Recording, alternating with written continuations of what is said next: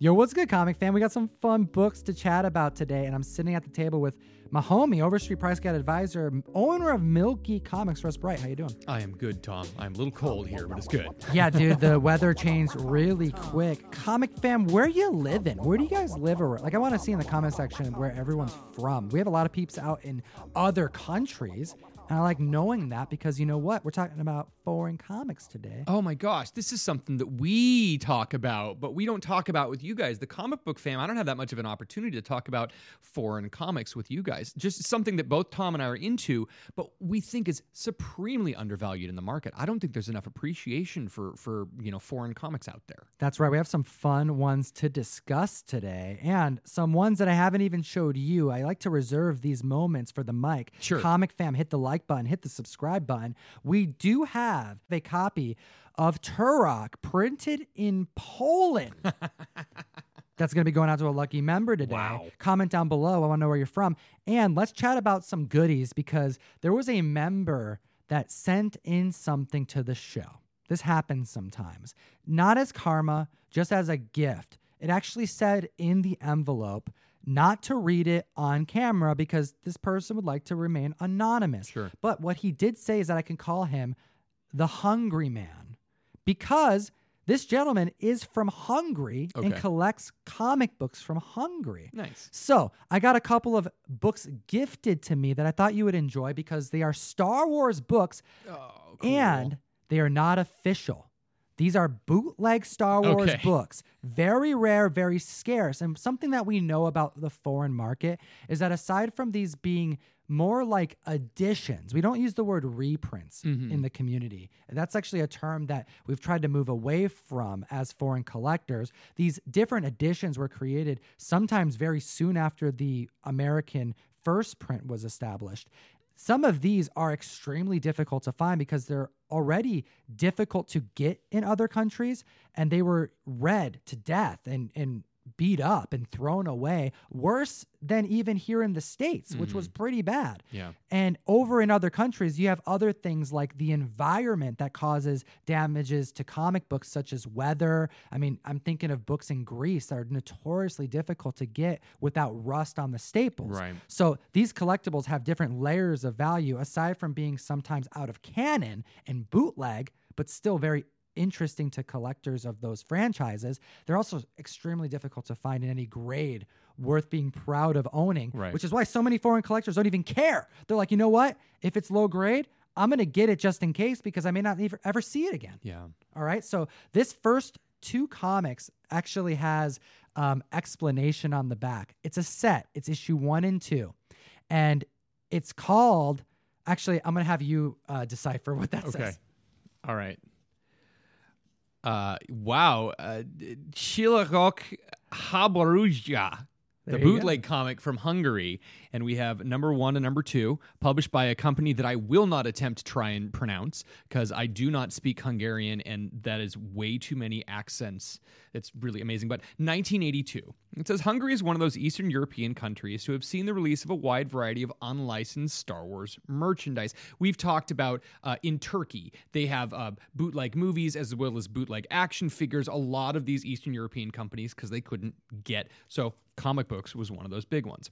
These comic books, for instance, have some pretty interesting cover artwork, which, although they are unlicensed, is evidently entirely original. So when these come up on the screen, these are original arts that were made just for these. The artist who made them is a fairly well-known comic book artist in Hungary. The interiors are all in black and white, which is something we almost always see with foreign comics. You get the black and white interiors. But here, too, the renderings are pretty sophisticated. Interestingly, some scenes are not featured in the final film or depicted here, including the infamous setting between Luke and Biggs on Tatooine. And that's super cool because you have something that isn't canon, but still ties very well into the stories that we know and love with Star Wars. So take a look at this cover here, and what we're looking at is a comic book that's a bit smaller than your traditional modern-sized comic, but we got the full cast on there. This is fantastic, and you've got, the Death Star and the Star Destroyer, and you've got Darth Vader looming over Princess Leia, Luke looking gallant, Chewbacca looking hairy, Han looking confused, actually. This is the most confused I've ever seen him. He looks shocked. And old Ben Kenobi just kind of hanging out looking morose. And this is great. This is a fantastic depiction of the first movie. So what I was really excited to see was that issue 2 that's next to you, because first off, it's got this blue cover that looks so great, but the center focus is Princess Leia. Take a look at the back of that book there and tell me what our friend from Hungary said about it. So the second issue actually says, here's the second issue. The entire story of the first film is told in 2 issues. The cover is significantly bluer in tone than the rather reddish cover of issue 1. I find it interesting that in both of these covers, Leia is depicted as the sort of the main good guy character. It's her on which you focus first, and she conveys the lion's share of the emotion, appearing as she does to be overpowered by a galactic struggle. Marvel, on the other hand, placed Luke at the center right from the start and even exaggerated his role in the story until he was something of a superhero, ready to take on the forces of evil with his lightsaber. It's an interesting contrast. I also get a kick out of the color and dynamism of the graphics. Eastern Europe has a long tradition of gaudily colored and stylized, almost hallucinatory imagery. And this is something that if you didn't know, you could imagine that this was either a Steranko cover, right, or like an homage Ditko even to a little very bit. much, because you've got it's overly cartoony. You do have the pinnacle lightsaber fight between, Vader and Kenobi, but they're the focal point of that with all of these things coming at them. And it's very much this, hypnotic spiral of Star Destroyers, which is awesome. And Leia looking appropriate. Very much so. All right. I got to love me some bootleg comics, but I'm not going to just leave you there. We got another bootleg book to discuss, but not before we talk about a Double Keys. Oh my gosh, Double Keys. Double Love Keys, 'em. Comic Fam. It's like one of my favorite things with Foreign Market because they had options to print so much stuff. Right. All right. And a lot of the times there were hopping titles. It'd be like, here's an Avengers issue, here's a Spider-Man issue. And all they cared about was how that one book did in that month. And then they would decide, well, are we going to do on another book? Are we going to throw another book in there? Are we going to do a backup story, 2 books? They just were trying to figure out what would move in their country. So back in Greece, we have a copy of a very famous cover featuring the first appearance of Hobgoblin.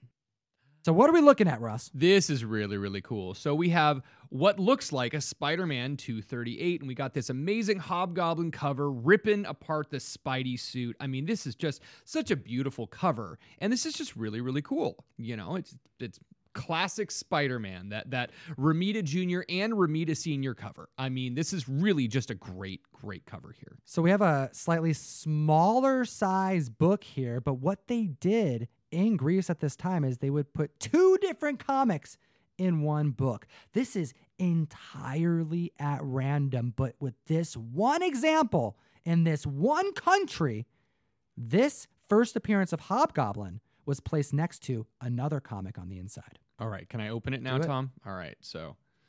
Let's keep it going. I got to go to the middle of the book. All right, so. And you'll see it, because actually you should go for that Hobgoblin reveal, because adjacent to the Hobgoblin on the left, you're going to see a very recognizable character on the right. Really? Yeah, dude, it's real. Oh my God, this is amazing. All right, so explain what you got on the left. Okay, so on the left we have Hobgoblin coming out saying something in Greek that he's Hobgoblin. I'm the Hobgoblin, and then right over here, what is this? Iron Man 55. This is first Thanos. That's right. We have in Drax. the same issue. What is this? This is amazing. I mean, That's right. this is. I'm flipping through this, going, nope, that is totally. And oh no, there's Thanos. Yep. Drax and Thanos and the Blood Brothers. That's and right. It's all there. Wow, So- that is so cool. So this is one of those books that I just never want to get graded, because this 2-page spread at the near center of the book, we have 2 characters from 2 completely eras, 2 completely different franchises, Right. making a first appearance here. Just happens to be the last page of Spidey featuring Hobgoblin and the first page of Iron Man 55 featuring the first Drax. And of course, as you go later in the book, we do have our Gauntlet, soon to be wielding Gauntlet villain, Thanos, making his appearance. Now, and this is one of the reasons why with these foreign comics, it's really tough to discern price, because they were reprinted at random eras, at random times. You have no idea, because you've got a comic from the 1980s reprinted the comic from the mid-1970s, and who knows when this was actually released. And now we have an edition that exists that is considerably valuable because of this happenstance that took place. Right. Pretty dope. All right. Now, last but not least, we do have a non-canon Spider-Man comic book. You know I love me some Jose Duran. All right, this gentleman took on the task of creating more Spider-Man for the Mexican people. When Spider-Man was all the rave, they caught up to the American printings and they needed more, specifically more Gwen Stacy. And he would go on to create not just original covers, but original stories that would take place in between the John Romita covers and comics that were being created at America that time.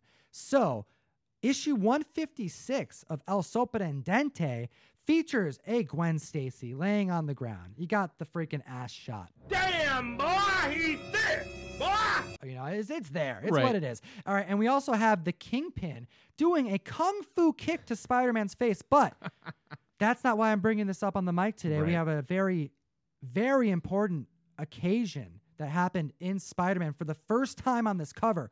We have the first time blood was depicted in Amazing Spider-Man. That, I mean, it's just gushing out of his head. This is a beautiful book, and I mean, even before the Western market, even before the United States had blood on the cover, we have South America and the Spanish language version of the Spider-Man comics having blood on the cover, which is amazing because they had to extend Gwen Stacy's death because they didn't want her to die in comics. So we've got blood on the cover, but we can't show that one of the main characters dies. Like, that is such a dichotomy. It's really, really weird. It is, and it also shows you that a lot of these opportunities that happened within the history of these collectibles, there were key moments that they didn't realize they were doing. Jose Right. didn't realize he was doing something groundbreaking, drawing this guy's gushing skull on the page here, but he did. Right. And this right here is known as the first blood depicted on a Spider-Man cover ever, and it Wow. happened in Mexico, courtesy of the legend Jose Duran. Amazing. Comic fam, what do you think about these foreign comics? Let me know in the comment section below. Enter you to win this copy of Turok from Poland. We appreciate your time today. And as always, Geek responsibly. enough Said.